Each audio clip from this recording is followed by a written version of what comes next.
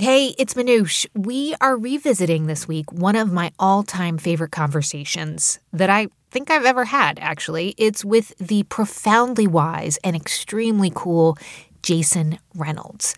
If you haven't heard of him, he is an award-winning author and the Library of Congress's National Ambassador for Young People's Literature.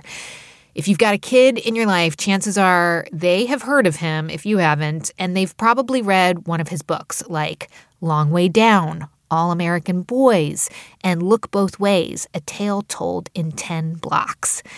So Jason's theory is that kids need stories that they can see themselves in, especially kids who maybe have not been able to picture themselves in classic literature. So I got to talk to Jason about his path to becoming a New York Times bestselling author, even though he almost gave up writing in his 20s. And quite unexpectedly, he also has so many lessons for adults and what we can learn from kids. This episode first aired in September as part of NPR's partnership with the Library of Congress during their National Book Festival. So please enjoy our conversation, again, if you need some inspiration in your life, or for the first time. And if you haven't heard it, we just finished our series, which is called Work, Play, Rest, examining the fundamental ways we spend our time. Go back in your feed and check that out, too. This is the TED Radio Hour. Each week, groundbreaking TED Talks. Our job now is to dream big. Delivered at TED conferences. To bring about the future we want to see. Around the world. To understand who we are. From those talks, we bring you speakers and ideas that will surprise you. You just don't know what you're going to find. Challenge you. We truly have to ask ourselves, why is it noteworthy? And even change you. I literally feel like I'm a different person. Yes. Do you feel that way? Ideas worth spreading. From TED and NPR. I'm Manoush Zomorodi, and today we're going to celebrate kids and reading by getting to know a man who is changing the world of children's books. The moment we've been waiting for, please welcome Mr. Jason Reynolds. Jason Reynolds! What you mean to say is best-selling author Jason Reynolds. Jason Reynolds is kind of a rock star in the literary world. You're making, I feel like, every writer in the world upset right now because you have two books out at once. That's the goal. Over the last decade, he has written more than a dozen books for kids and young adults, including award winners like All American Boys, When I Was the Greatest, and Long Way Down. I love this. I've never read about history like this. I've never read about the now like this. I hope everybody reads it. It should be in every school. I'll tell you that much. Thank you so much. And hearing him speak may be the hottest ticket in town if you're a kid. Hello. Everybody all right? Y'all good? All right. There's a whole lot of y'all in here. And there's so many young people here, and there's so many not so young people here. And I'm trying to, anybody who knows me knows that I only got one speed. That's the speed of me. If you ain't with it, it's going to be a long lecture for you. Jason is also the National Ambassador for Young People's Literature at the Library of Congress. It's a literary honor that sends him to schools all around the country to connect with kids, to spark their imagination and ignite their love of reading. And he has just been appointed for an unprecedented third time. Spread your wings, those broad wings you've been developing. Spread them as wide as possible and in every direction, and ask if anyone else could use a feather or two. Maybe then,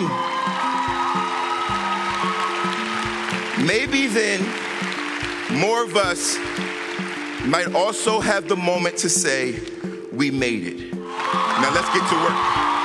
And so on the show today, my interview with Jason Reynolds. Hey, Jason, this is Manoush. Good to meet you. Can you hear me? Let me turn on my camera. About his life growing up just outside of Washington, D.C., his work to bring a new kind of protagonist to life on the page, and how he thinks young people in this country are coping these days. We asked him to kick off our conversation by reading us the first page from Look Both Ways, A Tale Told in 10 Blocks. These are stories from the perspective of 10 different kids as they walk home from school. This story was going to begin like all the best stories. with a school bus falling from the sky, but no one saw it happen. No one heard anything. So instead, this story will begin like all the good ones, with boogers. If you don't get all them nasty half-baked goblins out your nose, I promise I'm not walking home with you. I'm not playing. Jasmine Jordan said this like she said most things, with her whole body. Like the words weren't just coming out of her mouth, but were also rolling down her spine. She said it like she meant it. Said it with the same don't play with me tone her mother used whenever she was trying to talk to Jasmine about something important for her real life. And Jasmine turned the music up in her ears real loud to drown her mother out and scroll on, scroll on. If you don't take them ear pods, earbuds, earphones, or whatever they called out your coconut head, it's going to be me turning up the volume and the bass, and I ain't talking about no music. That tone. Jason Reynolds, how many award-winning books do you think start with a description of boogers? One, for sure. I got one for sure, one for certain.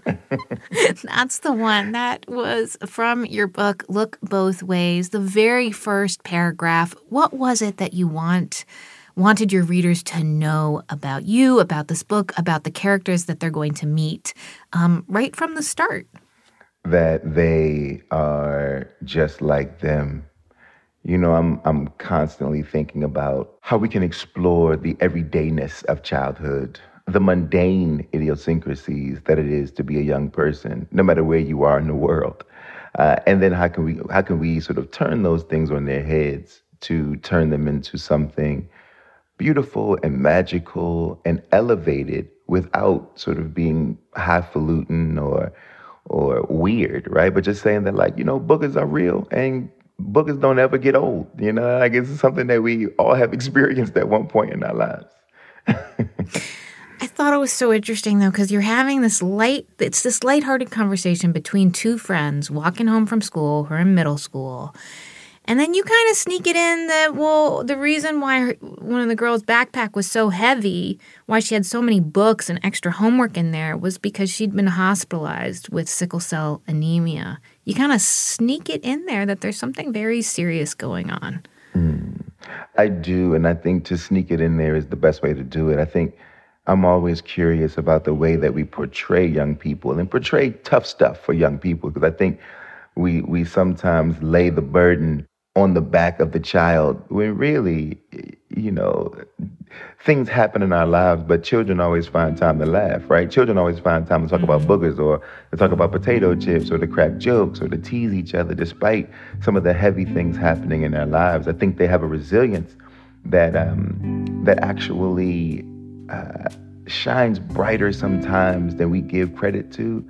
And I think I'm always curious, and I think this is the reason why I write for kids so much, is because I think as adults what happens is when we go through tough times, we'll be bummed about it and we'll let it drag on for a moment, and we'll use the excuse of like responsibility as the thing that forces us to move forward.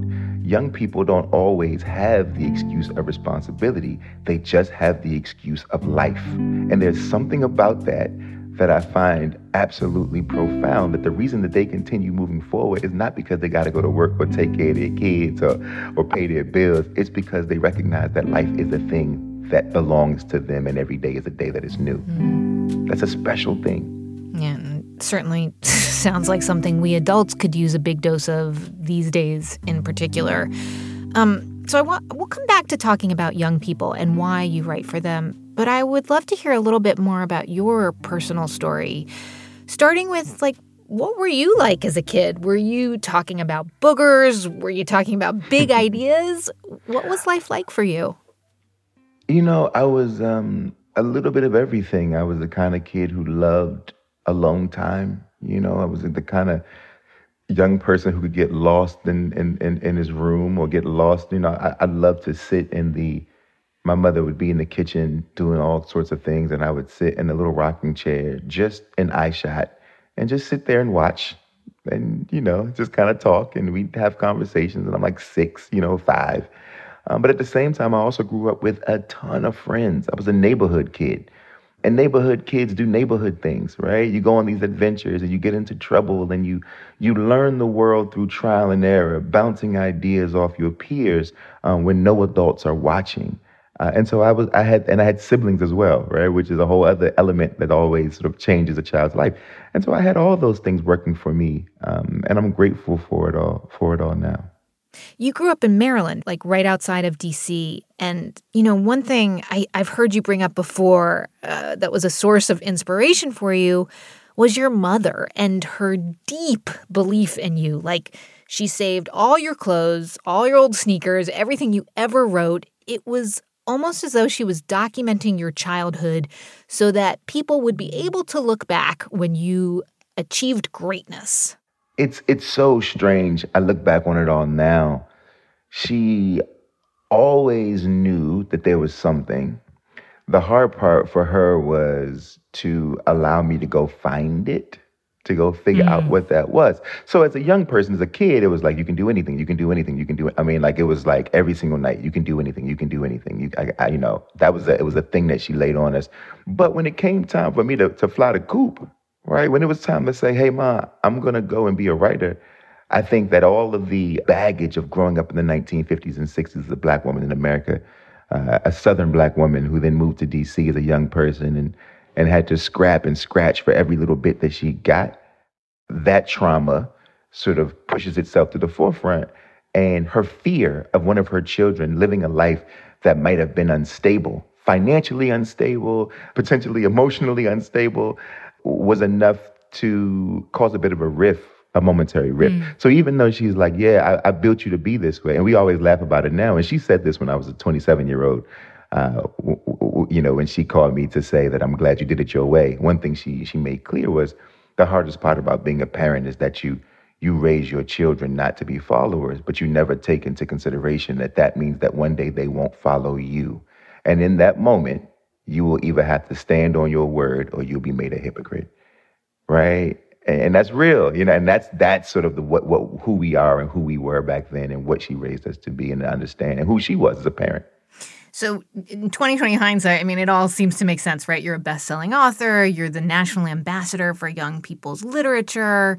But talk about that scary moment when you left to become a writer. Had you been writing all along as a kid? Was she like, well, this is what my kid is born to do. He's got to go do it. Or was this like, whoa, wait, what are you going to do? Nah, she knew. I mean, I had been writing since I was a 10-year-old. By the time I was 15, I was all over D.C. And, this is sort of the late 90s. And spoken word had exploded. This is still sort of this underground thing in black and brown communities, major cities across the country, but it was growing and it was a space for a lot of us to get together. I mean, it was a redo of the 1970s, like it was literally the Black Arts Movement happening again, right? And we all felt this weird synergy. And I was the young boy who was being let in the club and who was allowed to sit in the back around all these poets, around a young Saul Williams and a young Jill Scott, right? And I'm there, this kid. And so my mother knew that I was in it and I was writing. And by the time I was 16, I self-published my first book and was selling that book, out of the trunk of my mother's car, and at 17, I had published another one. And at 18, I was sort of doing my thing. I was all over the East Coast as a kid, as a young person, just doing my thing. So she knew it was coming, right? She knew that this was something that I was taking seriously and had been taking seriously since I was a 10-year-old. But when it was time to go, I had no plan. I was a mediocre student in college. It's not like I was some brilliant writer. No, it wasn't any of that. I struggled in college. I almost failed out of college my freshman year. But I knew that I needed to go and see, right? Let's put it to the test. I believed that the gauntlet that I'd gone through in D.C. prepared me for something bigger. In a moment, how that ambitious teenager became a New York Times best-selling author, despite almost giving up on writing in his 20s. On the show today, my conversation with author Jason Reynolds. I'm Manoush Zomorodi, and you're listening to the TED Radio Hour from NPR. Stay with us.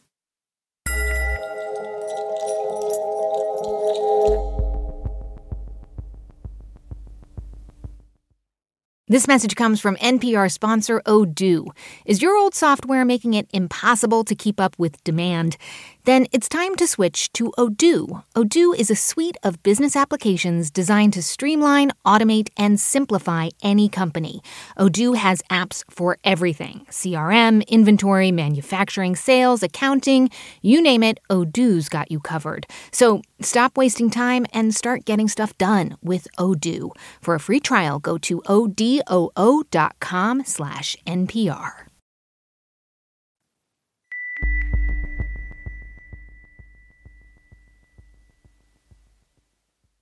It's the TED Radio Hour from NPR. I'm Manoush Zomorodi. On the show today, a conversation with author and National Ambassador for Young People's Literature, Jason Reynolds. Jason's works have sold over 6 million copies. He has won countless awards. But at the start, it was a real hustle. So you were young, like early 20s, right, when you decided to move to New York to become a writer. And you had an idea for a book, which would eventually be called My Name is Jason, Mine Too. But what was the plan when you got there? The thing about New York, and I went with a friend of mine, my dear friend Jason Griffin, who is still one of my best friends. We went together, and we only knew how musicians did it. We only knew how rappers did it, because you got to remember, this is 2005, and the internet wasn't the internet that it is today. And so nobody actually knew how to get into the literary industry. Now that it's like there's so much information about how to write a query letter and how to get an agent, and like that was not the case. What we knew was rappers had mixtapes, and they ran those mixtapes into record companies to beg people to listen. And so we made a book, and we tried to run into Simon & Schuster and HarperCollins and Penguin to get them to read our mixtape. And we maxed out our credit cards, $30,000 to get these books printed. And that book is the one that got us the agent. That agent found us the editor at Harper, and she said, I'm not going to change you. I want to show you all how to make a similar book that is sellable. And then that became My Name is Jason, Mine Too. And the happily ever after, right? Best-selling author from that moment? If only. You know, I'm like 21 years old. You know, I'm 21 years old. But boy, did you have hustle, man. Oh, yeah, you know. Wow. Listen, I try to tell everybody all the time, it ain't just the New Yorkers who got hustle. It's hustle everywhere, right? It's true. Hustle everywhere.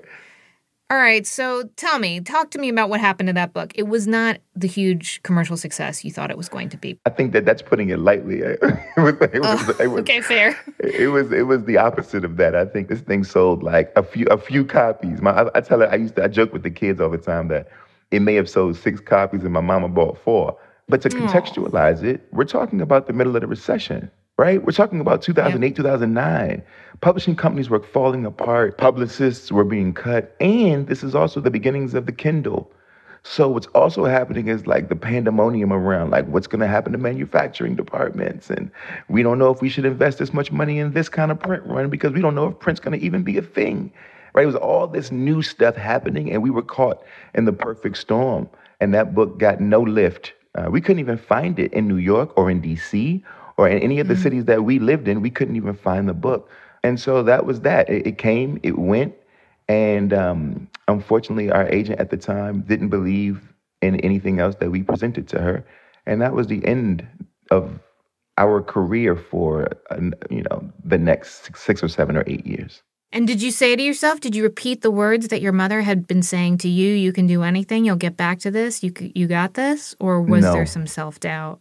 There was some self-doubt. I wish I could tell you that those words sustained me in these moments, but the truth was, it hurt. You know, when you're a kid, when you're that young, and you get that kind of swing, and you do everything you can to hit the ball, and then all of a sudden they move the line for where the home run is. Right? They make it so that the bat is made of plastic and not wood.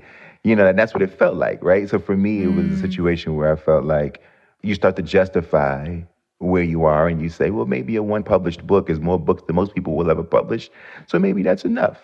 And the only reason that I continued to write, or that I even tried to write again, was because of Christopher Myers and Walter Dean Myers.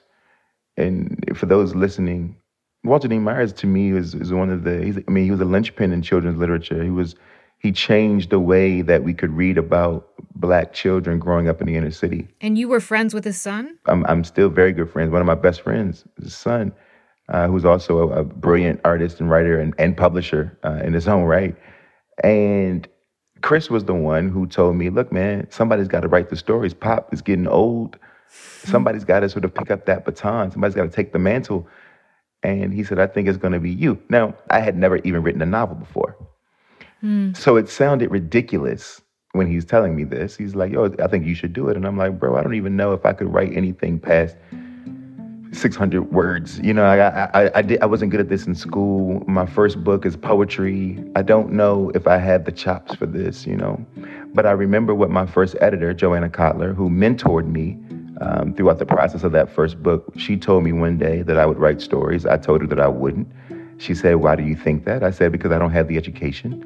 And she said, oh, you don't get it. She said, your intuition will take you farther than your education ever will.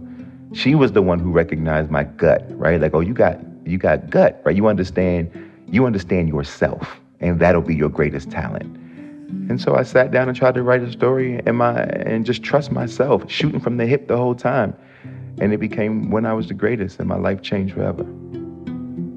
That book, When I Was the Greatest, won a Coretta Scott King John Steptoe Award for New Talent. Like, that was your first major award.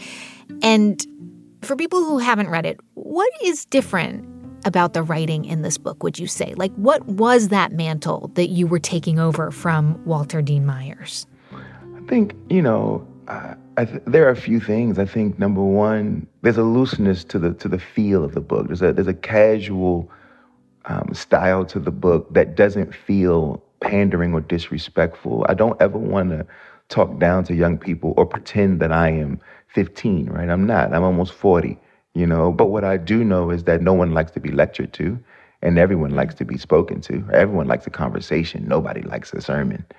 And so if there's a way for me to create a conversational tone, even in a piece of fiction, that still feels sophisticated, that still feels nuanced and complicated, the characters feel complicated, it pushes back against some of the stereotypes without eliminating or completely washing the idea that trauma exists, because it does exist, right? But it doesn't mean that trauma is the only thing that exists, or that our neighborhoods, no matter how funky they can get, that these neighborhoods aren't also absolute paradises for us, right? And all of these things are what I always am trying to put into the books. And to say that, like, I see you. I just want to bear witness. I don't want to teach you anything. I'm not interested in proving any points. I just want to say that young child in general, but for me specifically, young Black person, I see you, and I know who you really are, right? And that's what When I Was the Greatest did. It took what Walter was doing, and hopefully, I hope, and I'm very careful about speaking about him, because to me, he's the top of the mountain, but I hope I got to add on to it, right? And continue to push that line forward. So that first book was about 4 boys growing up in a Brooklyn neighborhood, Bedford-Stuyvesant. Do you remember when the first time you talked to a young person who had read the book and you saw that, yeah, you'd done it, that you had made them feel seen? Oh, gosh. I remember the first email I got from a parent who said, my kid read When I Was the Greatest, and he's from this neighborhood, because I lived in Bed-Stuy at the time. And he was like, yo, my kid lives in this neighborhood. And he couldn't believe that he was reading about something that felt like his everyday life and where he lived. And when I say where he lived, I mean a story in which he lived. He survived in the story. It's just about these kids' lives, right? It's just about like a couple of days in these kids' lives and the everyday stuff that young people in Bed-Stuy can get into, and young people anywhere can get into, and the exploring where the line is as you sort of are making your mark in the midst of a really strange maturation moment, right? Like, that's just life. You know what I mean? It's like, it's somebody told me that the reason that middle school kids are so antsy is because their bodies are growing faster than their skin can stretch. And so physically, they're literally uncomfortable in their skin. And I think that carries over into 15 and 16 and 17. There is a There's an ill-fittedness to who they are and who they project themselves to be. And that is why I find them so interesting. And that's what makes for a good story. And also there's a self-awareness there. There's an arrogance. There's like a weird ego there. Yes. Right? But there's also this really interesting self-awareness where a kid that's 16 can look you in the face and say, I am really, really depressed and anxious, right? And the truth is that what we do is we sort of wash them with this idea that like no kid will tell you his feelings, and especially a boy, right? We always say boys just won't express their feelings, and it's like boys won't express their feelings to you, but a boy will express his feelings to anyone that he trusts. Anybody would. And so how do we put them in situations where they can be trusting? That's the real question, and that's what I'm trying to do with these books. Oh, that really speaks to me as the mother of an 11-year-old and a 14-year-old who definitely seem itchy, as you described, in their skin. My youngest had a just meltdown on the beach yesterday crying, and it ended up being about starting a new school. And I just said, just cry it out, sister. And she did. Boy, did she cry it out on the beach. And then she was done. She was like, okay, so let's go get ice cream. And how amazing is that? Right? Like, I feel this way. I'm going to have this moment. And then I'm going to process and synthesize and process this moment. And then I'm going to go get some ice cream. Like, that is childhood. One of your next books was All American Boys, which came out in 2015. This is a story about police violence against young Black men. And this was the book that finally got you on the bestseller list. But why do you think? What was it about this book? Was it because there was a kind of awakening in society about police brutality, and suddenly people were like, whoa, this is happening, and we don't have books about it? My honest answer is I don't know. Because even the way it hit the list, it was almost like a blip. It was like, it was like a weird spike. I mean, it was out a year and a half. We had toured it. The book came out in 2015, which was like right after, we're talking about like Mike Brown. Mike Brown is in 2014, September 30th, I believe, 2015, All American Boys comes out. Now, this is, of course, the time where like every week, this is Black Lives Matter has started. Every week, there's a new hashtag. Right. You would think, right? You would think that the book would have caught, but it didn't. It didn't. We toured that book for a year and a half, and then all of a sudden, we were in Baltimore. I'll never forget, because it was my first time. We were in Baltimore at Towson University, and got a call that it had hit the list a year and a half after it came out. So it just, I don't know. So people think I like exploded, and it's like, nah, there was a very, very slow crawl. And then people were like, there's a whole bookshelf for this kid that no one's heard of. One of the things that your books really do is they get in the heads of young people. Like, they really help the reader understand what these characters are thinking. That particularly struck me when I was reading Long Way Down, which came out in 2017. Would you mind reading the first few pages for us? I got you. No worries. Don't nobody believe nothing these days, which is why I haven't told nobody the story I'm about to tell you. The truth is, you probably ain't gonna believe it either. Gonna think I'm lying or I'm losing it. But I'm telling you, this story is true. It happened to me. Really, it did. It so did. My name is William Holloman. But to my friends and people who know me, just Will. So call me Will, because after I tell you what I'm about to tell you, you'll either want to be my friend or not want to be my friend at all. Either way, you'll know me. I'm only William to my mother and my brother Sean whenever he was trying to be funny. Now, I'm wishing I would have laughed more at his dumb jokes, because the day before yesterday, Sean was shot and killed. I don't know you. Don't know your last name, if you got brothers or sisters or mothers or fathers or cousins that be like brothers and sisters, or aunties or uncles that be like mothers and fathers. But if the blood inside you is on the inside of someone else, you never want to see it on the outside of them. Tell us more about this book and why you wrote it. Yeah, Long Way Down is the story of a young man named Will Holloman, who loses his brother Sean to gun violence and is faced with a choice. And that choice is, do you avenge your brother's death like the neighborhood rules have taught you to do, or do you not? The entire story takes place in a minute of this child's life as he's on the elevator going to the lobby floor to figure out what he's going to do. And he's met with a bunch of different visitors along the way. And I'm very proud of it. But what I'll say about it is this: what happens is it gets distilled into this, what people say is a book about gun violence. But the truth of the matter is that it's actually not. It's a book about children. It's a book about how what happens when we criminalize children is we no longer have to see them as children. If we can call a child a gangster, a thug, then we don't have to address the fact that this is a scared child. We don't have to address poverty, education, food, housing, right? We don't have to address any of these things, any of the social ills that pushes a child's back against the wall. We never have to address or hold ourselves accountable and say, how could I ever blame a child for not having what I never gave them? That's what the book is really about, right? Like, I think gun violence is far too easy. The real question is why? Why? What makes a child do something like this? What pushes a child? And what do we have to do with that? How do we take some of that weight? I have to say, reading this book, because of the way that you've written it, it is so accessible. It's poetry. But also, I was like, wow, I am so lucky to be inside this kid's head. I never thought I'd hear this. That's all I ever really want. You know, I used to go to schools, do presentations, when I would start the presentation with a magic trick. And it would be, pick a card type of trick, or I'll guess the number you're thinking type of trick.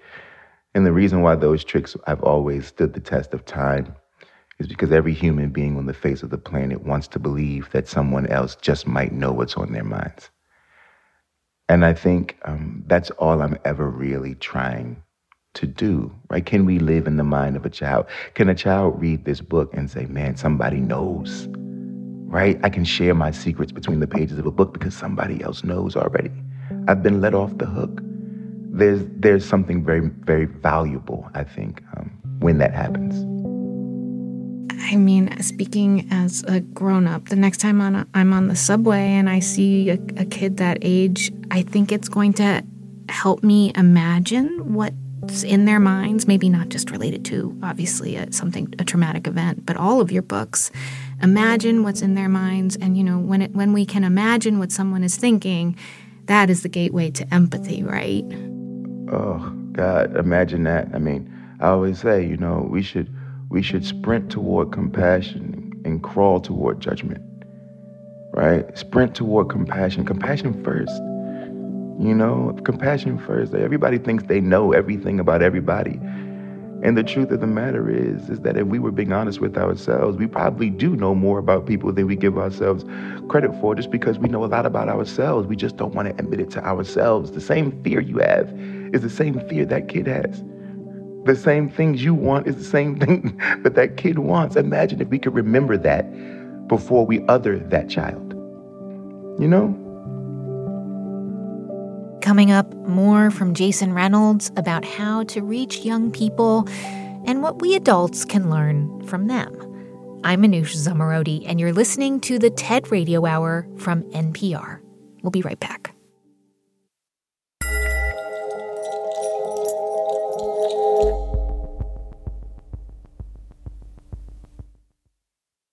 This message comes from NPR sponsor Edmunds. Car shopping can be confusing and stressful.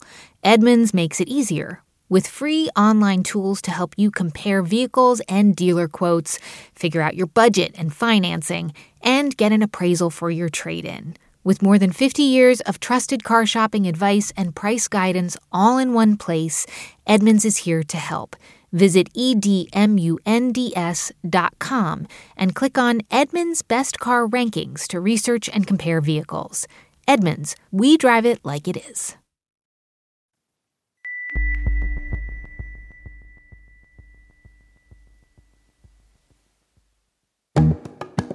It's the TED Radio Hour from NPR. I'm Manoush Zomorodi. Today on the show, a conversation with Jason Reynolds. He's the best-selling author of countless books for young people. He's also the National Ambassador for Young People's Literature. Can we talk about the kids, the people who you wrote the books for? Yeah. What do they tell you? Because, correct me if I'm wrong, you have spent the last several years touring around the country, whether it's in real life or virtually, talking to them. What do they say that they like about you? And do they ever tell you things they don't like? Oh, of course. What they say they like, I think, first and foremost, when I walk into the building, when I walk into the room, especially at the beginning of my career, they were always so surprised by what I looked like. Hello. Everybody all right? Y'all good? I am a big guy, right? 6'3", a big man. I've got long hair, very long dreadlocks, and I have tattoos everywhere. I always have on t-shirt, jeans, and sneakers, right? I mean, this is it. I look like their older brothers. I look like their uncles and their older brothers. And that's just who I am, right? I can't pretend to be anything that I'm not. I just go into the school as me. We're going to talk about something else. We're not going to talk about books for a second. And then when we talk, and when I give my lecture, when I give my speech, when we do my presentation, it's like talking to your big cousin. What's your favorite sport?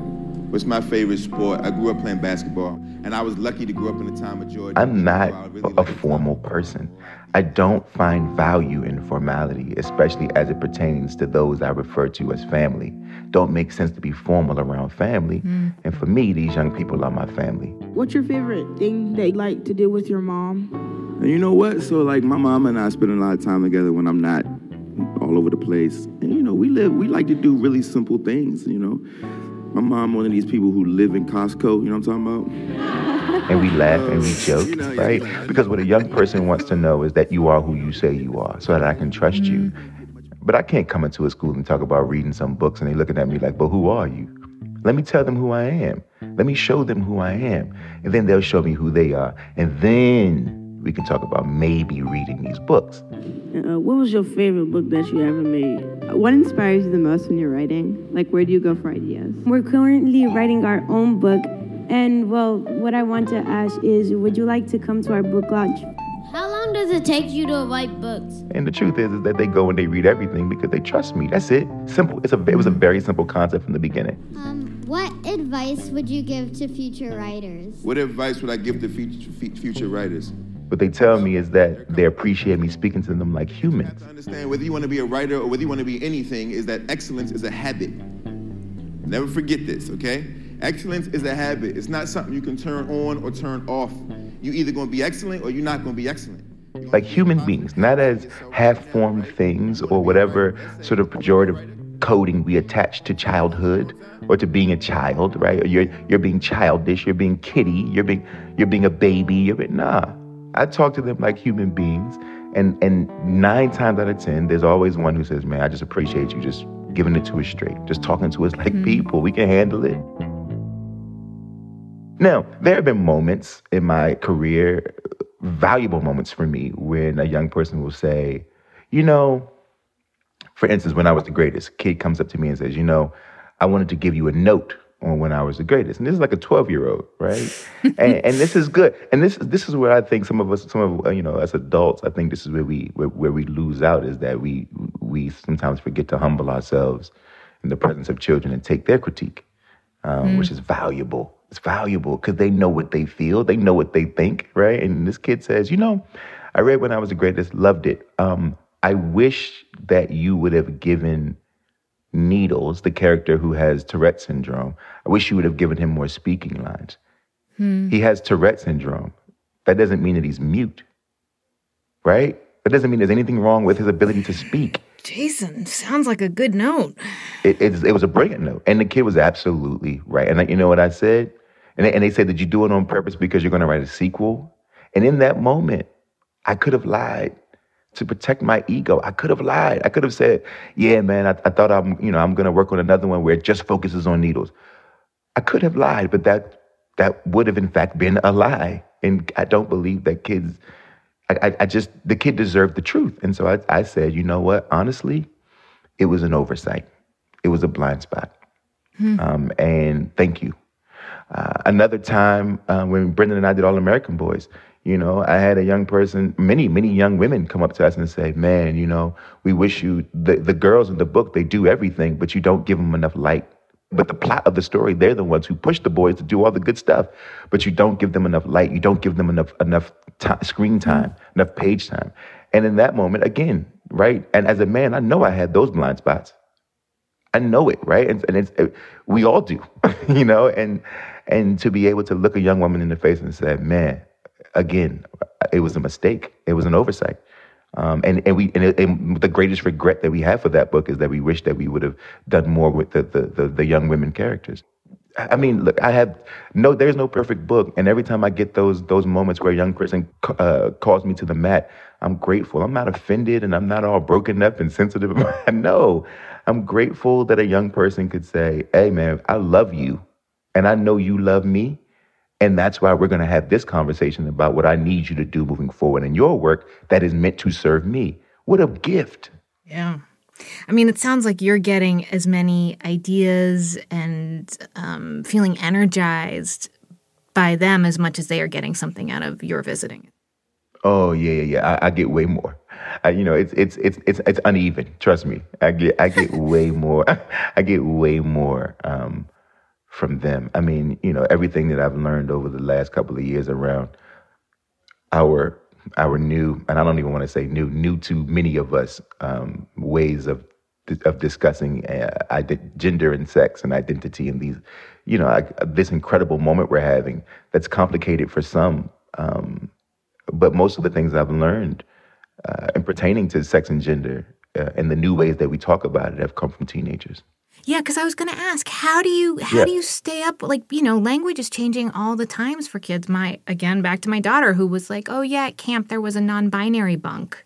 I was like, oh, exactly. Whoa, exactly. Okay. And she just kept going, telling me about the land, you know, the craft that they all made and just did not skip a beat. So, like, you need to be hearing how kids talk, right? Absolutely. You can't show what you don't know. Yeah. And so when people, you know, honestly, Manoush, when people talk about this work and they talk about my career and my life and the awards and all whatever, all that stuff, what I really want people to know is that I actually love children, right? This isn't, you know, there are occupations, but this is vocational. I actually just like to be around them. I enjoy having conversations with them. I like to laugh and joke. I like to be a child. I like to be childlike. I don't think we should ever lose it.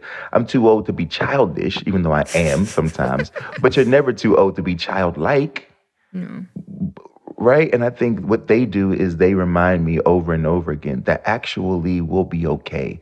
That the only reason that one can even begin to maintain an inkling of hope is because of the possibility that reside in the youth. And so to rob yourself of that is to rob yourself of the antidote to hopelessness. So I have to ask you, you know, as someone who probably has been spending as much time with kids over the last pandemic months, year, almost two, as anyone, like, how are they? How are kids? They're in a liminal space, you know. I think that many young people are struggling with mental health, and for good reason, you know. We all are. Being locked in your home, being away from your friends, having to go to school on the internet through videos and laptop screens and iPads. I mean, this is all very jarring, and it's harmful. And a lot of them feel the weight of that. They feel the weight of uncertainty, and they feel the weight of isolation. And what happens, I think, sometimes is we say, well, like, young people are suffering, and it's like, well, young people are just humans, and all humans are suffering. It's as all of us, right? It's just that maybe they don't, if we're not doing our jobs, it can sometimes be hard for them to have and find the necessary resource to manage and cope. So we got to do our jobs, right, to make sure that they have what they need in order to cope, which also means that we got to make sure that we have what we need to manage and cope. Right. Right? We're all in this same boat. That being said, though, there hasn't been a moment when I've been on a call or a Zoom or seen a kid in my neighborhood that we didn't find just a moment to laugh. That's for sure. There hasn't been a moment where I haven't found a moment to ask questions about what video games they're playing and what, and we take these things for granted because we as adults understand the double-edged sword of technology. But think about TikTok dances. Now, to many of us, it's like silly. But if you're a kid locked in the house and you make up a TikTok dance and then you get back online 3 days later and 300 people have repeated it, then suddenly you feel less alone. Right? And so we poo-poo these things, right? And I think that there's something really important there. I think that there's something genius happening and something connective, even if the connection is may not be as substantial as an actual hug or as a classroom or as any of those things. I don't want to just dismiss the things that they control because they're controlling that. That's them doing this. They are saying, I'm going to do a thing and share this with all the kids in the world, hoping that all the kids in the world will send me a signal back. And it's happening, and it happens all the time. And there's something about that that's kind of magical to me. There's something about it, right? I know it's a double-edged sword. Yeah, it's the best, it's the worst. Exactly. It's so high and so low. Exactly. So how do you compete with that? What do you? Oh, you don't compete with that. No? You don't compete with that. No, Manoush, you don't compete with it. That's where we lose, right? You work with it. You don't compete against it. There's no way that I can win. There's no way to win against YouTube and video games and TikTok and the internet and 2-minute videos and there's no way to win that if I'm fighting against that. There's no reason, and the truth is there's no reason to fight against it. My job is to fight alongside it, to work with it, right? To work with it, to say that okay, you like 2-minute videos and 2-minute videos is what's holding your attention. Cool, I get it. I'm going to write a book of short stories. I'm going to write a book that's in verse. I'm going to figure out how to use the thing that you already are interested in. I know where your attention span is, so I'm going to figure out how to work with it. Right? Because I can't win this fight. It's a futile fight, right? And I tell people this all the time. We keep trying to, how do I win my child back from YouTube and from TikTok? It's like, you'd be better off watching it with them. Yeah, well. And figuring out how to have conversations. Right? But if you think you finna win that argument, that's not gonna happen. That's not a thing. Totally. And that's what I'm trying to do in the books, right? Even if you read Stamped, a book like Stamped, there's a reason, and that's nonfiction, but there's a reason why the words are bigger and smaller and there's breaks in between and because I have to create something that has multiple stimuli, multiple ways of being stimulated, because that's what they're used to. So I can make that happen. If I can make that happen on the page, then I don't have to fight against YouTube or TikTok. I can literally operate and live alongside. Okay, so I have to ask, are you going to keep going at this clip? Putting out books 2, 3, 4 times a year? I know you're also doing programs, videos, trying to get kids to write, giving them amazing writing prompts. But where do you get the energy? You must be tired. Oh yeah, I'm exhausted. Perpetually. But I can't, I don't know, I can't explain it. I love this. Think about, come on, this is a dream come true. Here I am talking to you about the things that I get to make with my mind and imagination. Could there be a better life? Could there be a better gig? I get to do this every day. And you're going to keep doing it because we can announce right here, right now, that you've been named to a 3rd term as the Library of Congress's National Ambassador for Young People's Literature. That's never happened before in the history of the role. So a big congratulations and thank you for your service. Thank you very much. And I am honored and proud. And everyone who knows me knows that I take this role very seriously. And I'm excited to see what we can get done, because I'm all about getting it done. Listen, this ain't no award.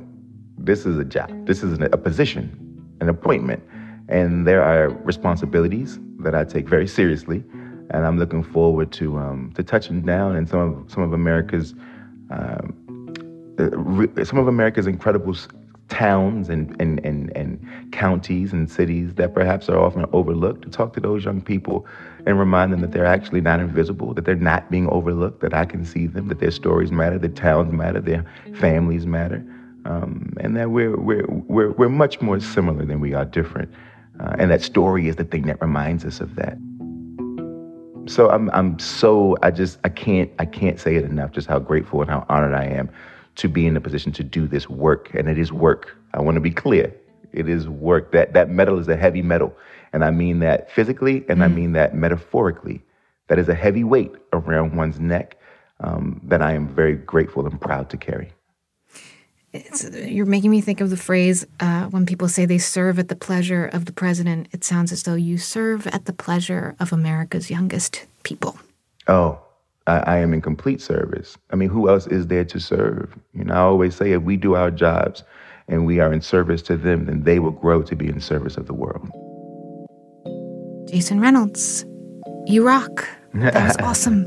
Thank you so much. That's author Jason Reynolds. He is the National Ambassador for Young People's Literature, and he was just chosen to continue that role for a third term. Thank you so much for listening to the show this week. If you want to find out more about Jason Reynolds, go to ted.npr.org. And to see hundreds of TED Talks, check out TED.com or the TED app. This episode was produced by Rachel Faulkner and Fiona Gearin. It was edited by Rachel Faulkner and Sanaz Meshkinpour. Our TED Radio production staff also includes Jeff Rogers, James Delahousie, Katie Monteleone, Deba Mohtasham, Matthew Cloutier, Sylvie Douglas, and Harrison V.J. Choi. Our audio engineer is Daniel Shukin. Our theme music was written by Ramteen Arablouei. Our partners at TED are Chris Anderson, Colin Helms, Anna Phelan, Michelle Quint, and Micah Eames. I'm Manoush Zomorodi, and you've been listening to the TED Radio Hour from NPR.